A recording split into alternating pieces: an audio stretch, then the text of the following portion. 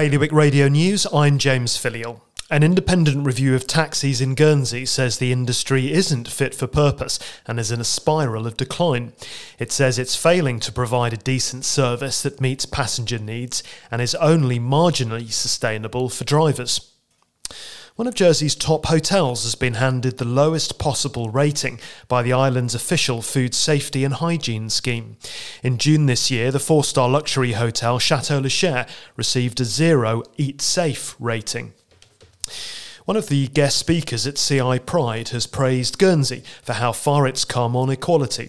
Jane Ozanne is a campaigner who works with religious groups to promote inclusivity.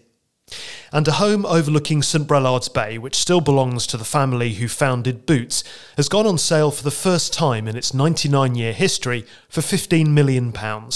Le Clos de Colleran sits above the western end of the bay. More on all those stories at bailiwickexpress.com. Today's weather, sunny spells and showers. The wind is southeasterly, moderate force 4. High water just before 2 o'clock. Bailiwick Radio News.